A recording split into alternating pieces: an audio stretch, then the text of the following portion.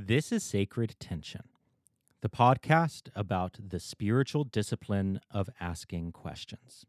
My name is Stephen Bradford Long, and we are here on the Rock Candy Podcast Network. All right. Well, hello, everyone. Welcome back to the Coronavirus Sacred Tension, the unedited series, because life is insane right now, and I do not have the bandwidth to put in the full amount of work that I normally do for these episodes. So these are unedited, chill, laid-back conversations. And don't worry, I will be getting back to my fully produced episodes at some point in the future, just not yet. I'm not sure when that will be, but it's down the road. It is on the horizon. And we will be back to regular Sacred Tension content. As everyone listening knows, protests have broken out, not just across the United States, but across the whole world, protesting racism and police brutality. I had originally hoped to have a person of color who is an activist and at the front lines of the protests come onto the show for this episode. But because life is understandably crazy for him right now, he had to cancel, and I wasn't able to find someone to come on at such short notice. But I felt like I couldn't do a show without having some kind of conversation about what's going on in the world right now. So this episode is from my patrons-only podcast, House of Heretics, and it was recorded last week, and it is just my co-host Timothy and I discussing our own white privilege, discussing our white fragility, discussing how we as white people can get out of the way of black voices, what we can do to combat our own forms of racism. In addition to that, we talk about some of the misguided liberal narratives that have been going on about quote-unquote violence and protest. We try to unpack some of the unhealthy narratives that have been floating around. And we talk about the Satanic Temple's response to the protests. This conversation is not ideal. I was really hoping to have a person of color on the show. I feel very uncomfortable having a conversation about a minority group and no one from that minority group being present. As a gay person, I don't appreciate that. As a gay person, I wish that people would stop talking about gay people without one of us in the room. And I'm sure that the same is true for black people. I'm sure the same is true for people of color. So I'm aware that this is not ideal, but I also felt like I couldn't let much more time pass without doing a show about it, because as a content creator, I felt like I needed to have some kind of acknowledgement of what was going on and have some public soul searching. So with no further ado, I present to you my conversation with Timothy on House of Heretics.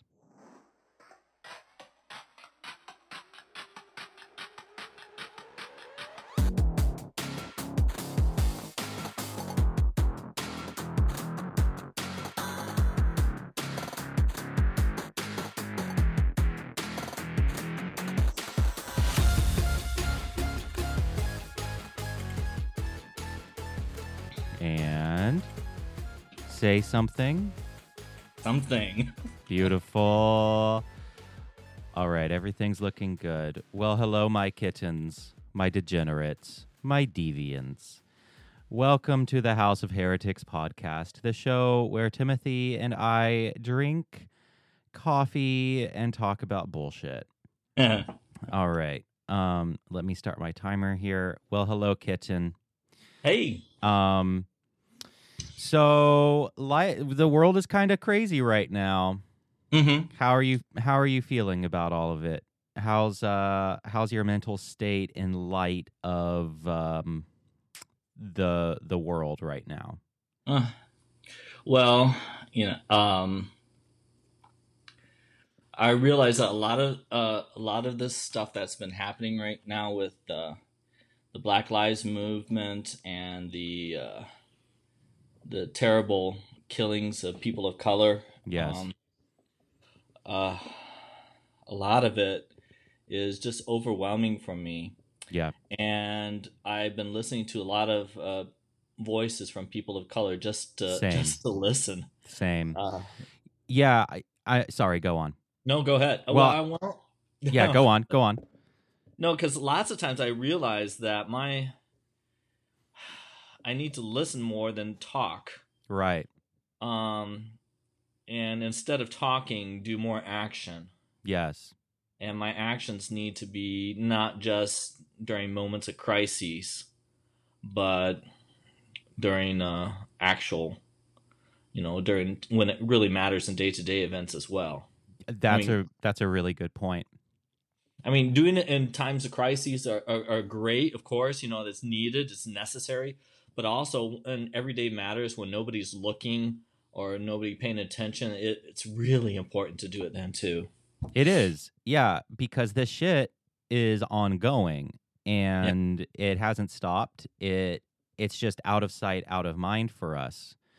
Right. And yeah, I've been doing the same, listening to a lot of Black voices. I've been watching lots of Black YouTubers. I've been reading lots of articles from Black publications. So I like went and looked up, lots of Black publications to subscribe to, and just so that I can read and learn, because I am in the shut up and listen stage of all of this. And by the way, this is a podcast, and because it is an auditory medium, we did just say that we should talk less, but we're going to talk about it. That's the horrible irony. I mean, that's the most annoying thing about being a podcaster, is it's like, okay, need to talk less, do more. Well, let's get on a podcast and talk about it. Well, there's a time to talk and a time to shut up. Exactly. And yeah, I have been, the brain fog is back for me. Right. And just the massive fatigue. And and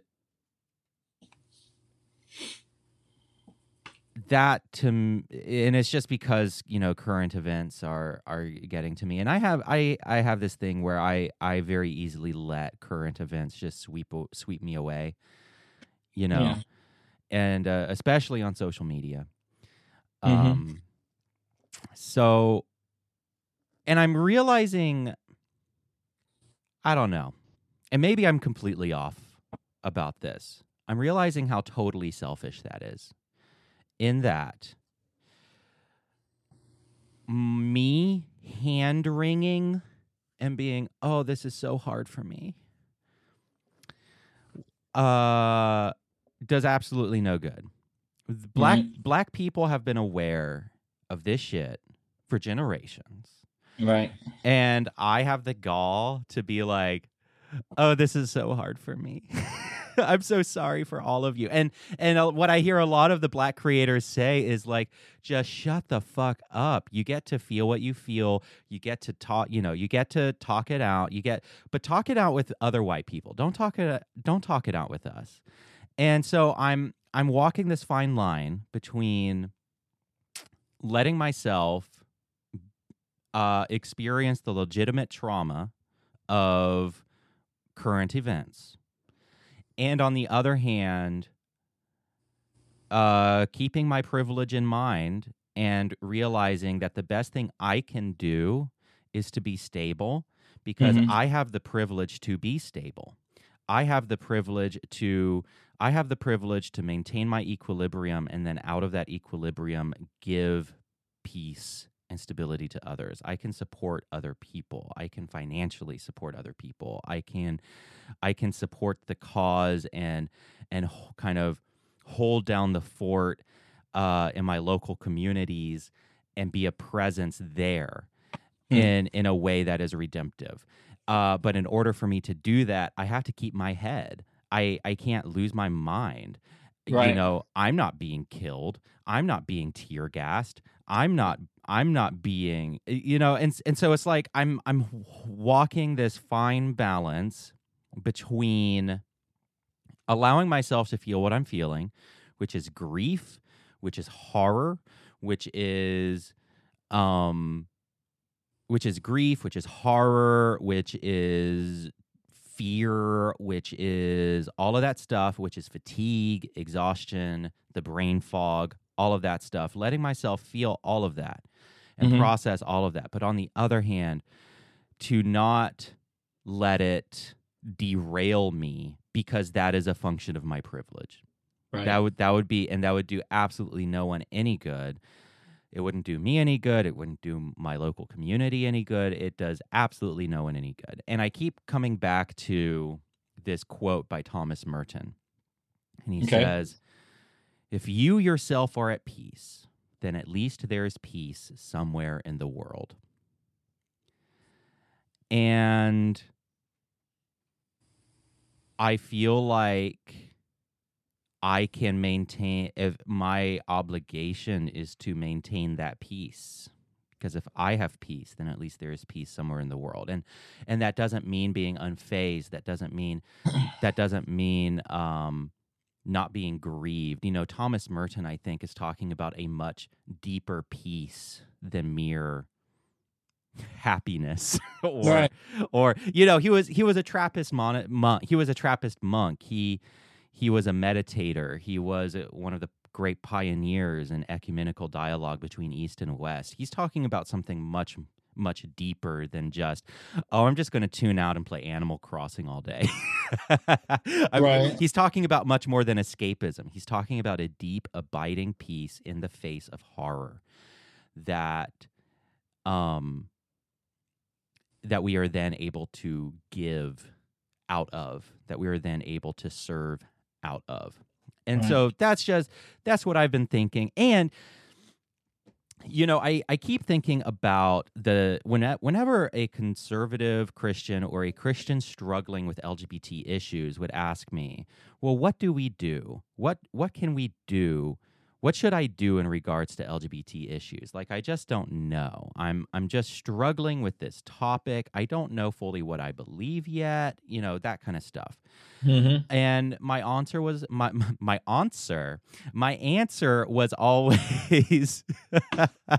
my answer was always fourfold. It's like, okay, just do 4 things. And this is what I said to every single person who had asked me this. 1, read and learn as much as you can. Seek out books and articles and film and media that can educate you on the queer experience. 2, get to know as many LGBT people as you can and engage in their lives fully. Get to know them as people. 3, be in it for the long haul. Because so often after 3 months or a year, we're like, okay, I figured this shit out. Mm-hmm. And then we're done. And that's not how this works. We don't ever, we queer people, we don't ever have the opportunity of opting out of this issue. And the least a straight person can do is to stay engaged. And stay engaged in the injustices, stay engaged in the experience, stay engaged in the story of what it means to be LGBT. And then finally, step 4, let it fuck up your life, because it will. Let it fuck up your theology. Let it fuck up your sense of tranquility. Let it, let it mess up your comfort. Let it fuck you up, because it will really hard. And I'm thinking, I just keep thinking about that advice that I gave to every single person regarding LGBT issues, and now realizing that I get to walk the walk. I get to do that exact same thing for queer or for Black people. Right. And racial minorities. And so now it's my turn to follow my advice, to shut the fuck up and learn, read as much as I can, listen, get to know and listen to Black lives, Black voices, and be in it for the long haul. You know, Hmm. it's so easy. It's so easy for all of us to just tap out, to just be like, okay, you know, I've read White Fragility. You know, I read the new Jim Crow. It's like, okay, we're done. And but to stay in a posture of engagement. Hmm. And I've decided that that's what I'm going to do. I'm going to be in it for the long haul. Yeah. There's a friend of mine had shared this on social media, and it was sort of illuminating and is both convicting and enlightening at the same time. Mm-hmm. So this is what he said. White friends, I've been encouraged to see so many of us outraged by the murder of George Floyd. We've shared statuses, petitions, and are planning on attending marches. These are good and noble things to do, but uh, if we want to ask ourselves some questions, I've been asking myself these, and I'm not happy with my answers. Hmm. Here's the first one. How many black people are in your closest circle of friends? Yeah. And he put down for himself 0. Yep. Same. How many black people do you work with on a peer level? And he wrote down for himself 3. Hmm. How often do you intentionally frequent a black owned business? And Hmm. for him, he wrote monthly at most. When did you last call out racism in a way that might cost you something? Hmm. And he wrote, can't recall the time I have. Hmm. And then next one, do you have facts to hand that demonstrate the injustice that black people face in our country? And he said no.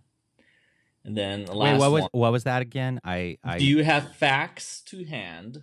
Like, can you give people facts Oh, got it. Okay. that demonstrate the injustice that black people face in our country? And he said no.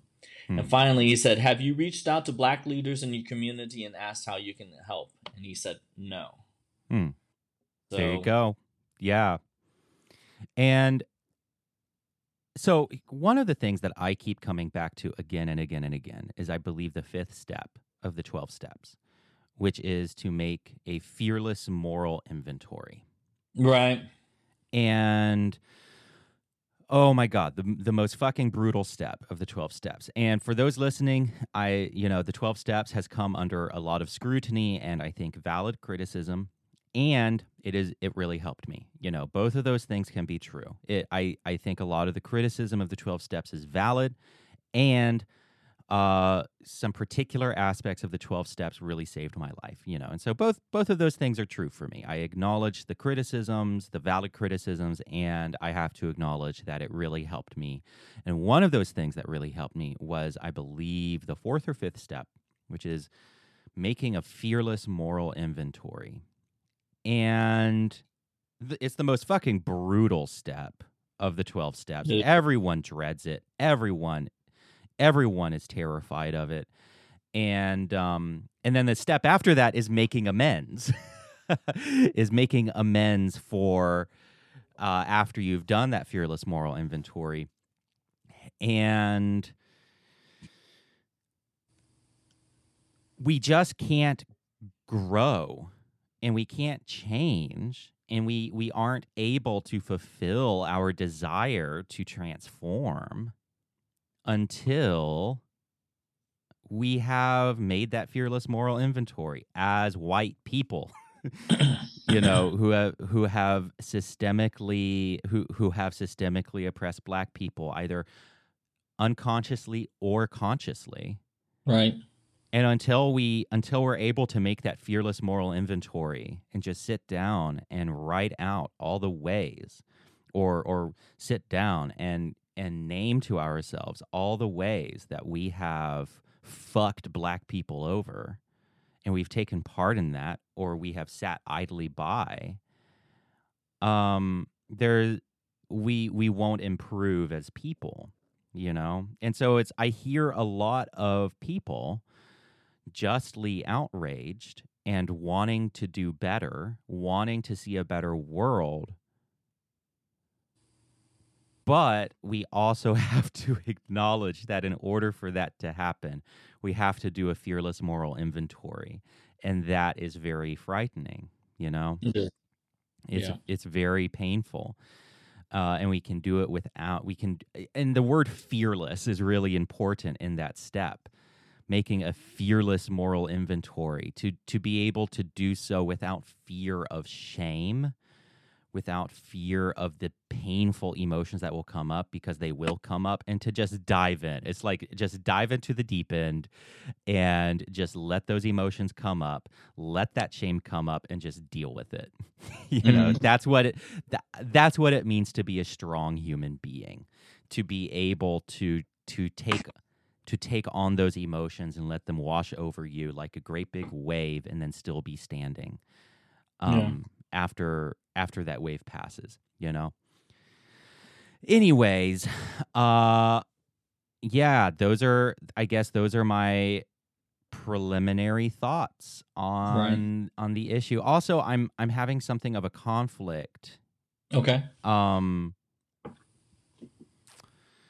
I really want to get a person of color onto the show to talk about this. At the same time, I'm aware that Black people are probably just fucking sick of clueless white guys like me being like, "Hey, come onto my podcast so you can so you can talk about." Oh, my audio just went out. Okay, we're back.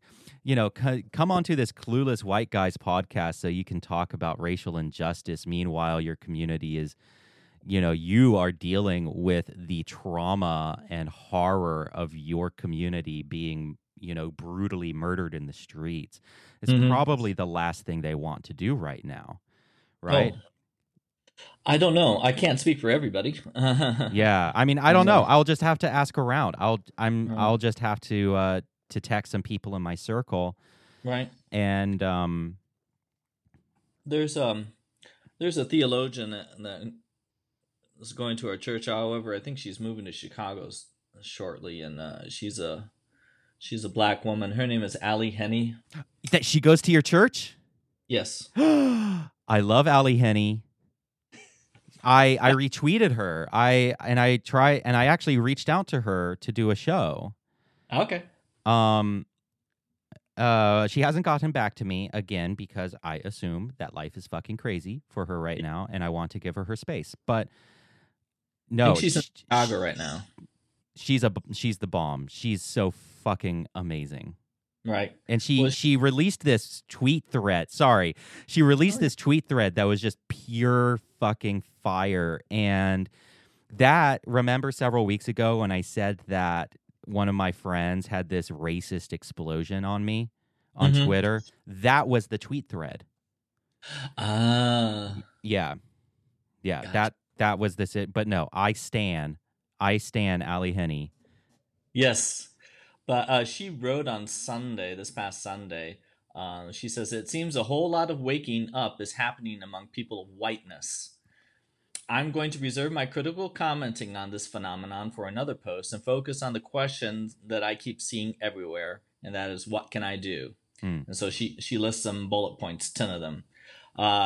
Number 1, listen to people of color share their experiences. There you go. Number 2, educate yourself. That means reading books and connecting with anti-racist resources.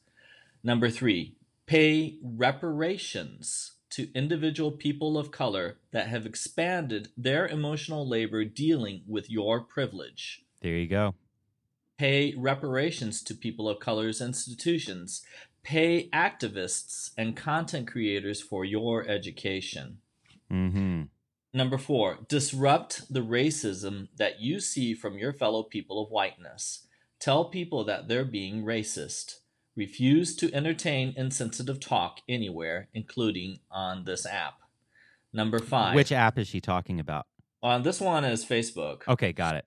Okay. Number 5, get uncomfortable. There you go. Put yourself in situations with people who are not afraid to speak their truth to you. Number 6, do the work. Dedicate time and energy to learning to deal with your whiteness. Since you were born, you have been exposed to a lot of negative ideas about people of color. It is going to take a lot of time to dismantle the things that you thought were normal and okay. Number 7, be ready to be offended and to have your feelings hurt. Yep.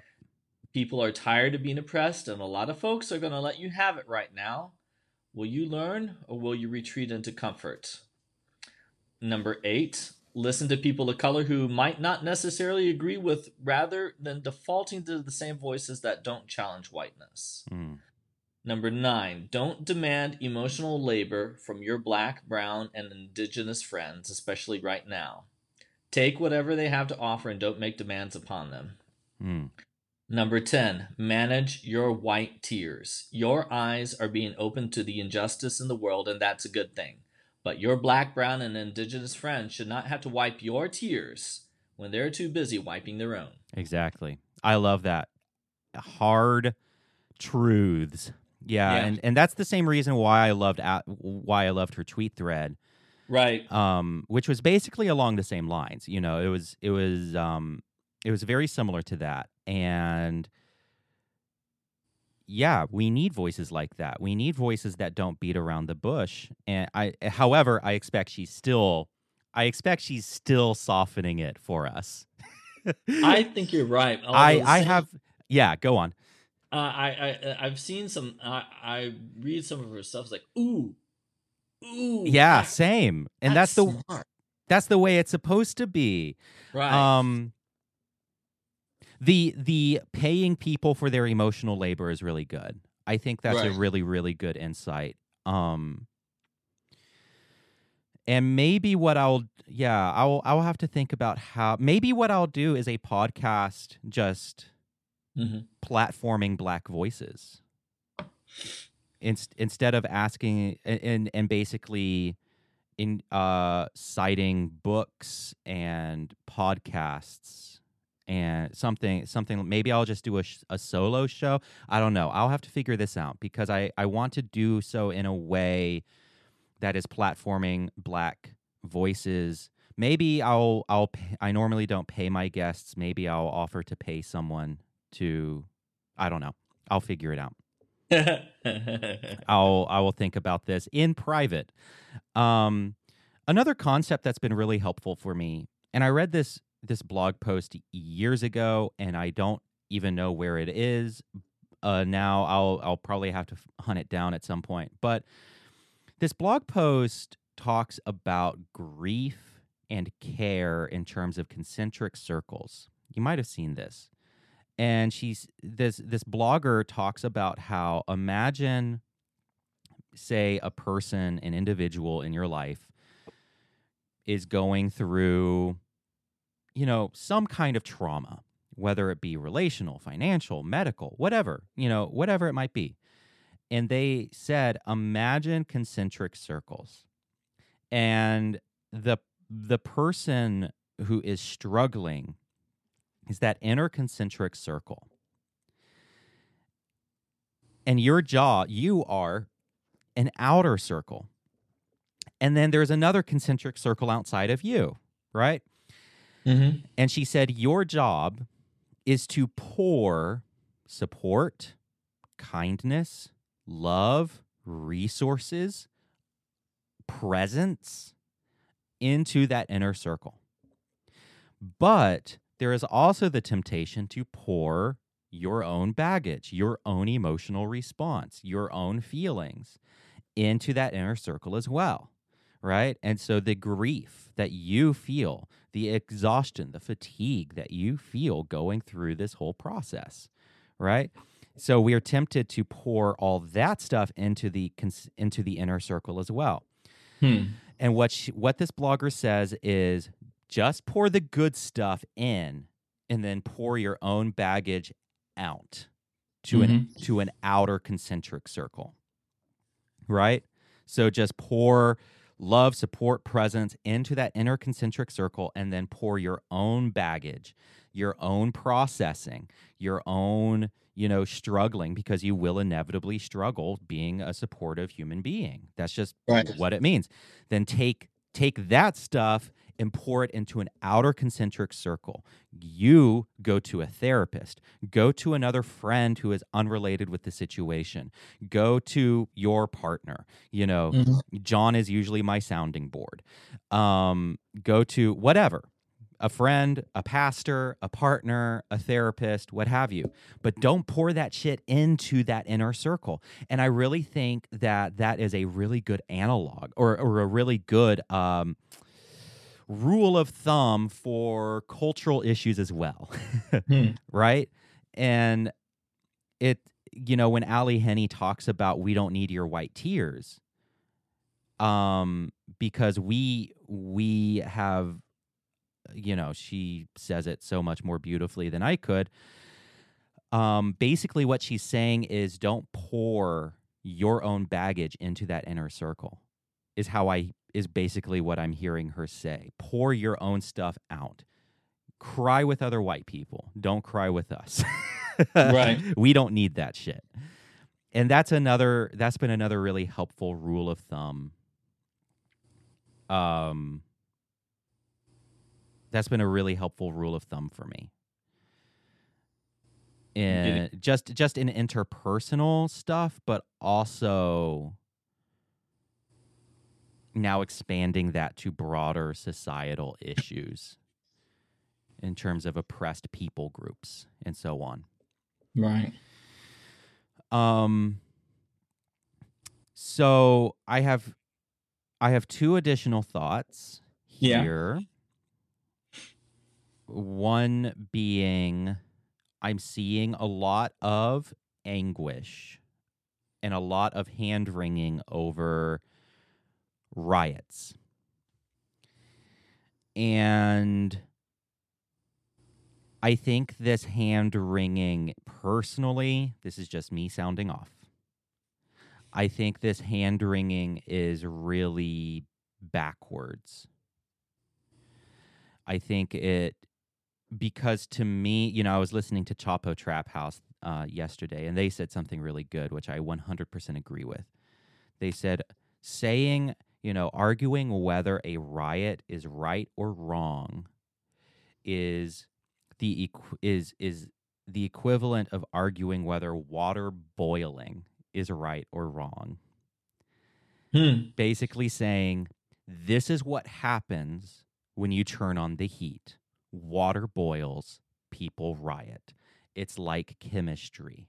We are physical, embodied beings. Okay, so as a Satanist, being a follower of a carnal religion, I believe that we are materially confined and determined.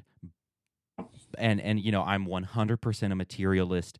I'm a socialist materialist, believing that economic and physical conditions determine everything, absolutely everything. You know, that's my bias. And so I think that if you turn on the heat onto a society, if you ignore their pleas, and if you ignore their struggles and their pleas and their cries for justice, well, this is what's going to happen. It's like chemistry. It's like 2 + 2 = 4. And arguing whether it's right or wrong is ignoring the fact that that this is preventable. We could have listened to them when they were writing their books, when they were doing their peaceful rallies, when they were, you know, writing their op-eds. We could have listened to them then, but we chose not to. And this is what fucking happens when it's just, and so saying that it's right or wrong that people riot, like, yeah, it's uncomfortable. I don't like rioting. Who the fuck likes rioting? No one likes rioting, especially probably those minority groups. Like, it is the last option for them. It is what happens when all other options have been exhausted. Right. And it's a force of nature. It's like complaining about whether a hurricane is right or wrong. It's, you know, it's like complaining over whether a hurricane can, you know, I don't know. It's like if you apply pressure long and hard enough, this is what fucking happens. And then hand-wringing over the looting, and hand-wringing over burning buildings, hand-wringing over that. while ignoring the generations of injustice that inevitably leads to this is just fucking backwards. And it pisses me off so fucking much. Did you see what Trevor Noah said about protests? No, what did he say? He said, "I love this. He is on. He's doing it from home, the Daily Show, and so is turned on a whole new different type of atmosphere for him. But this is what he said. He said when Colin Kaepernick knelt, they said this is not the right way to protest. Yes, there's no fucking right way to protest for minorities. It's like no matter what you do, no matter what. And it was the same. Sorry, you're fucking triggering me right now. Okay, so I'm just gonna go the fuck off. Okay, it was the same with queer people. It was the same. It was the same with ACT UP and AIDS protests. It was this. There was no right way. There was no right way to protest. That's basically what he said. They will never be happy. Sorry, go on. No, then he said when Martin Luther King marched in Selma, they said this is not the right way to protest. Yes. When people marched in the streets of South Africa during apartheid, they said this is not the right way to protest. Yep. And then he said there is no right way to protest because that's what protest is. It can't be considered right by the system that it's protesting. There you go. That's it exactly.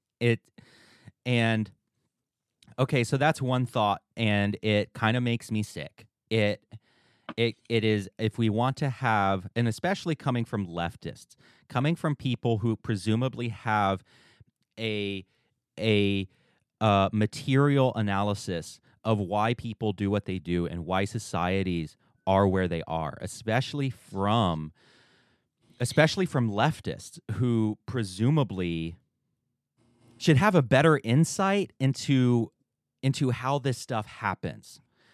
Okay, so that's one thought. And then the second thought is the outsiders infiltrating and escalating violence. So I'm seeing a lot of white liberals saying, oh, it's the black people who are peaceful, or peaceful meaning they aren't smashing property. I think that there could be a good argument as to whether that qualifies as violence, because I think using the word violence to describe police brutality and then the destruction of property, I think that conflates those two things in such a way that it makes it sound that police brutality is justified. Right? I think that so that's one problem. I think that we can say that there are degrees of violence. I think we can say, okay, smashing a small business owner's property, well, that's going to really hurt that small business owner, and that will, maybe that's a form of violence, but it is not the same thing. It is not on the same level as putting your knee on a black man's neck and suffocating him to death, right? And so, first, calling what the looters are doing violence without qualification is essentially putting it on the same level as it's putting it on the same level as the violence that the police are doing, therefore making them morally equivalent, and that takes the focus away from the injustice, right? Okay, so that's one issue I have. It's like either we don't call what the looters are doing violence, or we bring a greater level of nuance into how we talk about violence. Nathan Robinson wrote an article on current affairs, which I shared on Twitter. Everyone can go find it. I also shared it in the Discord in the Thunderdome. To just, while I disagree with while I might struggle some with some of the details, I agree with the overarching message and where he's grappling with this issue.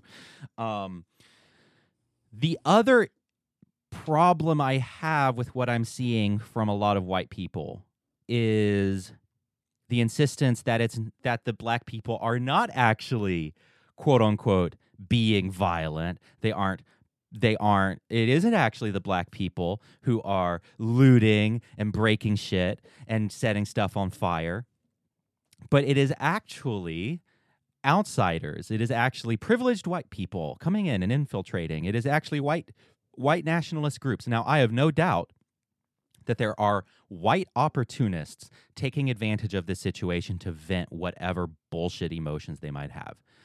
Like, I have no doubt that that is the case.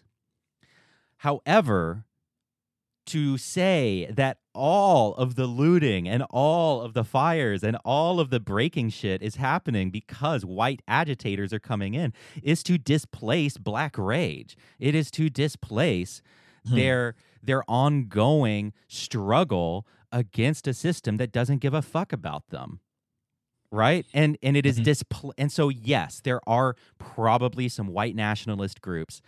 I don't know. Basically what I'm saying is it is not outside the realm of possibility. I can see that happening. But to say that it's all white people, that it's actually the white people who are smashing shit,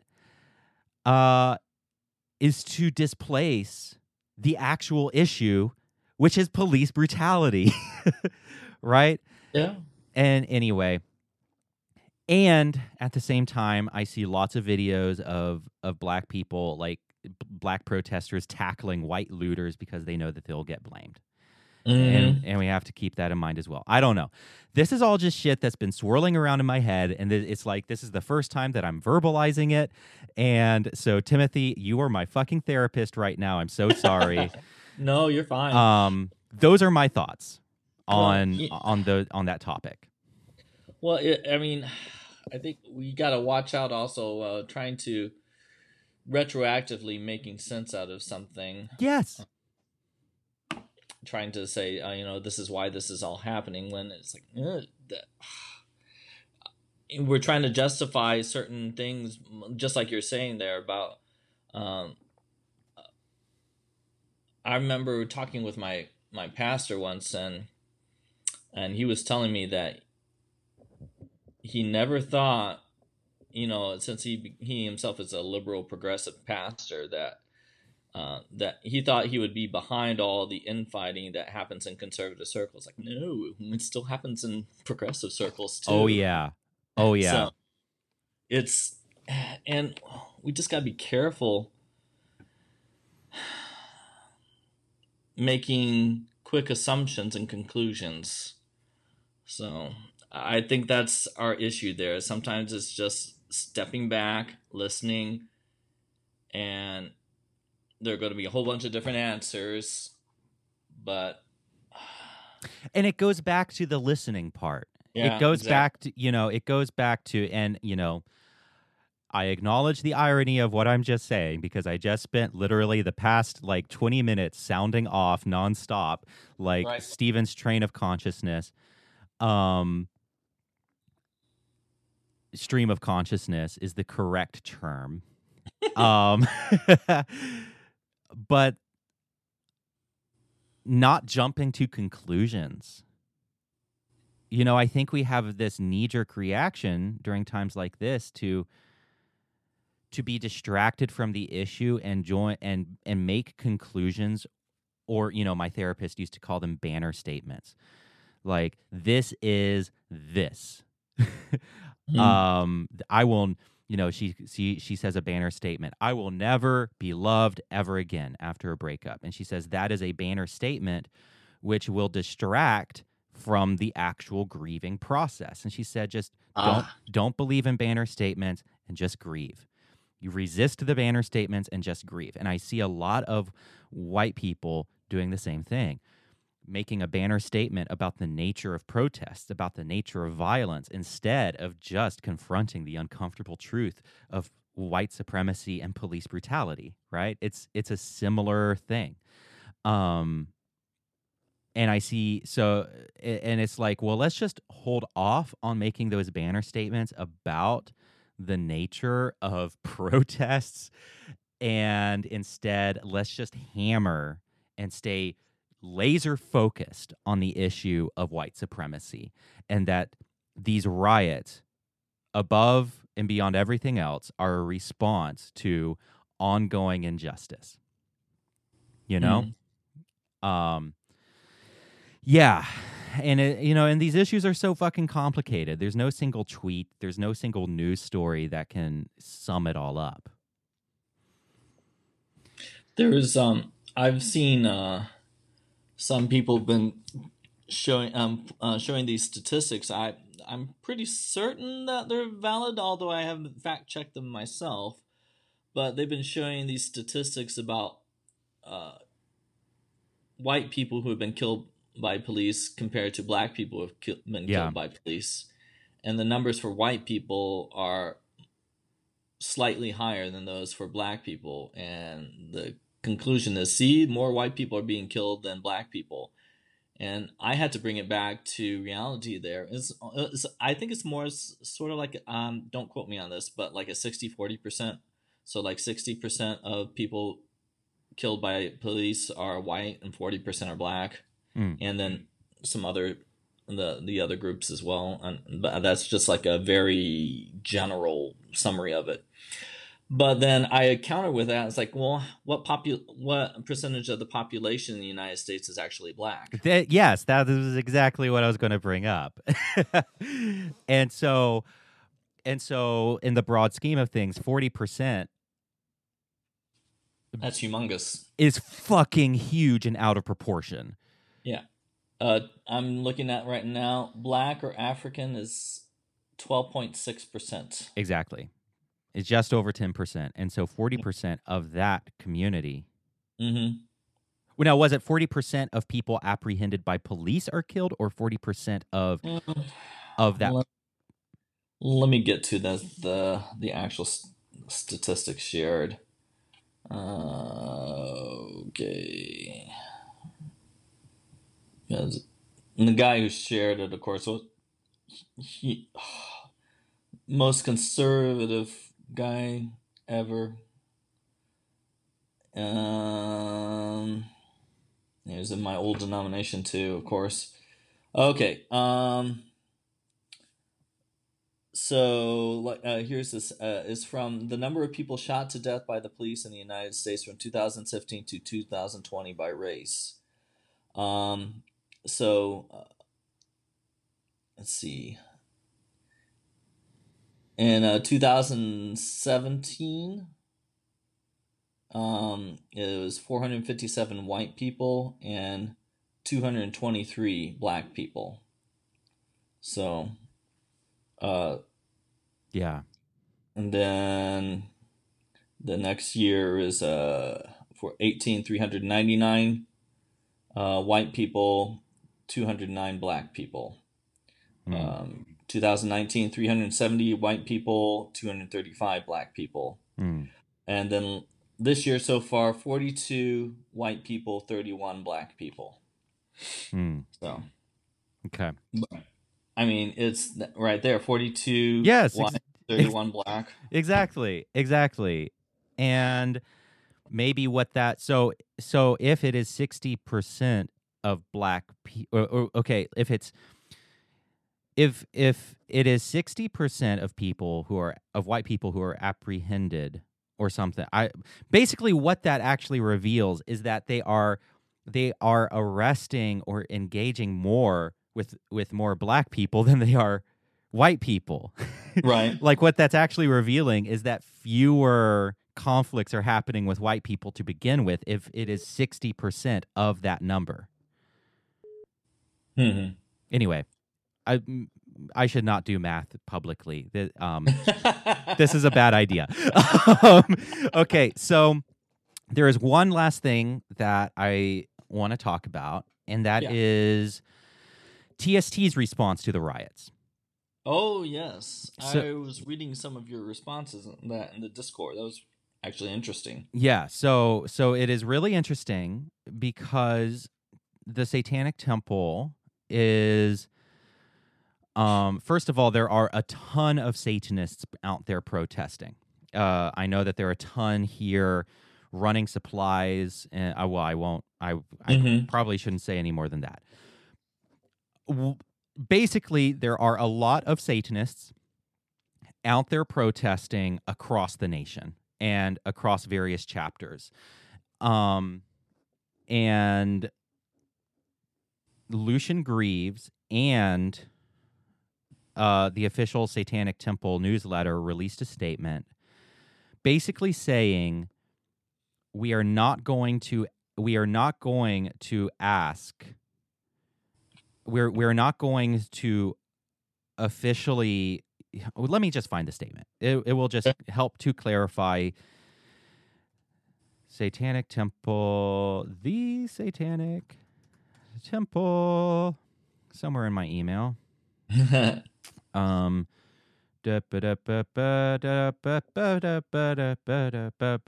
TST, Statement on Recent Events. Okay. TST members are justly outraged by the latest murder committed by a police officer, and many have taken to the streets to express their indignation. Some have asked if TST itself, as an organization, will represent itself at the protests. We feel it is neither our place to tell individuals whether participating in these protests is safe and or appropriate for them, nor is this situation ours to exploit as an opportunity to wave our banner. The protests are about police brutality and the death of George Floyd, not about the identities of the protesters. As an organization, we seek to find solutions to help reform corruption in our legal system and confront the systemic defects that have allowed police misconduct to flourish. We seek to work towards placing police power in the hands of the people. The first step toward achieving this would be to take oversight out of the hands of internal affairs where police oversee themselves and instead create a body of elected citizens charged with reviewing police misconduct. Another meaningful measure would be to create a separate prosecutor to handle criminal actions perpetrated by police. The district attorney's office has strong ties to the police and has repeatedly demonstrated that it cannot be relied on to act appropriately and dispassionately. There are many other approaches that can be taken, but there should be a vision that is tenable and rational and strives towards making improvements. If you or anybody you know is experienced in lobbying and or creating legislation, we would be interested in hearing from you. So basically, and Lucien Greaves' article, which was very good, on Patreon, which is free to the public, I highly recommend it, because basically, I think that they are, TST has made mistakes in the past, and I'll be the first to admit that they're learning, they're getting their shit together, right? But I see this move as a very mature move on TST's part. Because on the one hand, for TST, the Black Bloc folks who are experienced in protest, they basically advise that you do not wear any identifying logos, you do not wear any identifying clothing. And so having TST out there with our Satan T-shirts and our horns and our, usual protest attire, our usual, rally attire, would be stupid protesting because it would make us identifiable. It would make individuals identifiable. 2, it would take the focus away from the Black lives. It would take the focus away from the people who are protesting. If Satanists publicly got involved, that could be a disaster.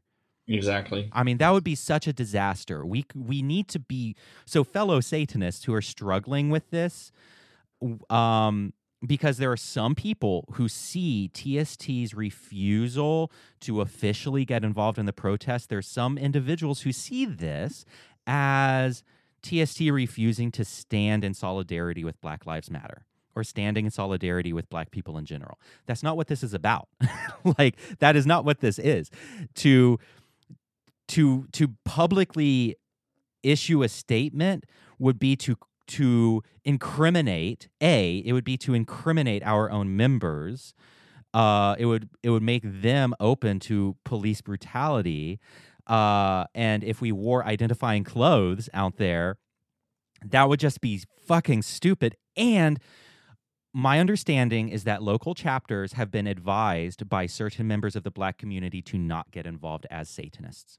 The Black community is already dealing with enough emotional grief. They do not need the added grief of Satanists getting involved. They don't need the added Exactly. Yeah, they don't need that added grief. We have to be aware of how stigmatizing our religion is. Like, the world is not yet ready for Satanism, as unfortunate. Or let me rephrase that: a lot of people are not yet ready for Satanism, and the Black community, my limited understanding, is that it is deeply religious. They're already going through enough emotional strife right now without Satanists getting involved. And so Satanists can get involved individually without identifying as not public Satanists, and without identifying TST paraphernalia. And because to do that would take away from the voices, the Fox News would just shine a bright spotlight on the fact that there are Satanists in these protests, and that would distract from police brutality. Exactly. And so it's just not a good idea to do this. And it's so, for people who are upset about this, just please understand, it might initially feel gross to you, but just sit and think about it, please. And secondly, TST can do stuff, which is the long, hard legal work. That's what TST can do as an organization. TST, that is how they can contribute as an organization. I think it's like I'm thinking of a good example.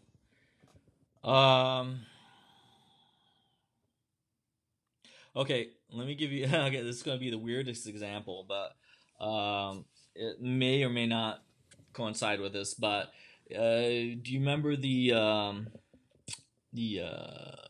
Boxing Day typhoon that killed nearly 200,000 people? No, I don't know. I don't know anything about this. The Indian Ocean. Oh yes, of course. Okay, Yes. well, you said boxing. You said Boxing Day, so I was thinking like Victorian England, like December 26th is Boxing Day. Right. Okay, yes, I do remember this. That's of when course, it happened there. Yes. Okay, but so many people wanted to help out that you had people like sending clothes to India, to Africa, and they're like heavy sweaters and stuff that is like totally impractical and does no fucking good. No, it's like I see people trying to mop away. They would just take the sweaters and use them as mops. Yeah, basically, and it's just like no good whatsoever. Yeah. When the best thing that they could have done was give of their resources, or financial resources, to help out. Exactly. Yeah. So, maybe in this way, this same thing is also. You're breaking up. I got frozen there. I was just saying that I think maybe in the same way that's the best thing also for TST. They don't need to have a very public voice and say, in the name of the Satanic Temple, we are supporting this. Yeah. But maybe they said just encourage their members, like, if you really want to get involved, do it. And this is what you need to do. Yeah. Absolutely. And so,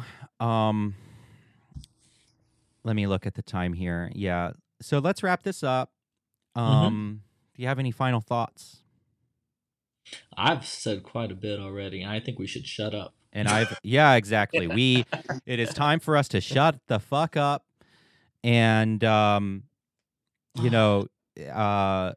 everyone else, if you're white, shut the fuck up.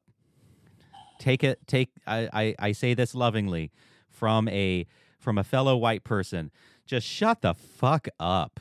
And instead of sounding off on Twitter, retweet Black Voices. Yes. Please. Like, stop. No one gives a fuck what you have to say. Like, you're just adding to noise. Like, just shut the fuck up. retweet Black voices, platform Black voices. They're the ones who need it the most now. Like no one gives a fuck what you think about any of this shit. And that goes for me too. So now is the time for me to shut the fuck up.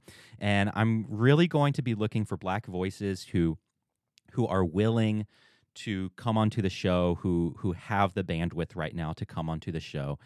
I'm going to try to be platforming Black resources, Black articles, Black podcasts, YouTube videos, so on and so forth. So I'll be doing a lot of that on Twitter. And so if anyone knows of anyone who might, if anyone knows of anyone who might make a good guest for Sacred Tension, who might be willing to come on, please let me know. And I will also be looking for someone who can contribute to this conversation, who has the bandwidth, who has the energy, because I'm a clueless white dude, and I'm probably the last person a lot of people of color want to talk to right now. So, all right. Yeah. All right. Well, my kittens, I love you all. Thank you all for your support. It means the world to me. We have a lot of new patrons. And let me just read you off right now to thank you individually. Satanic Faggot, I love you. Best name. Satanic Faggot, Chris, Logan, Robert, Jennifer, Ricochet, Cynthia, Ryan, C-Day, Sarah, Alicia, AA, Ron, Barry, Rowan, Shiva, Nathaniel, Nick, and Phil. You are all amazing. Thank you so much. And we will see you next week. Take care. Bye-bye.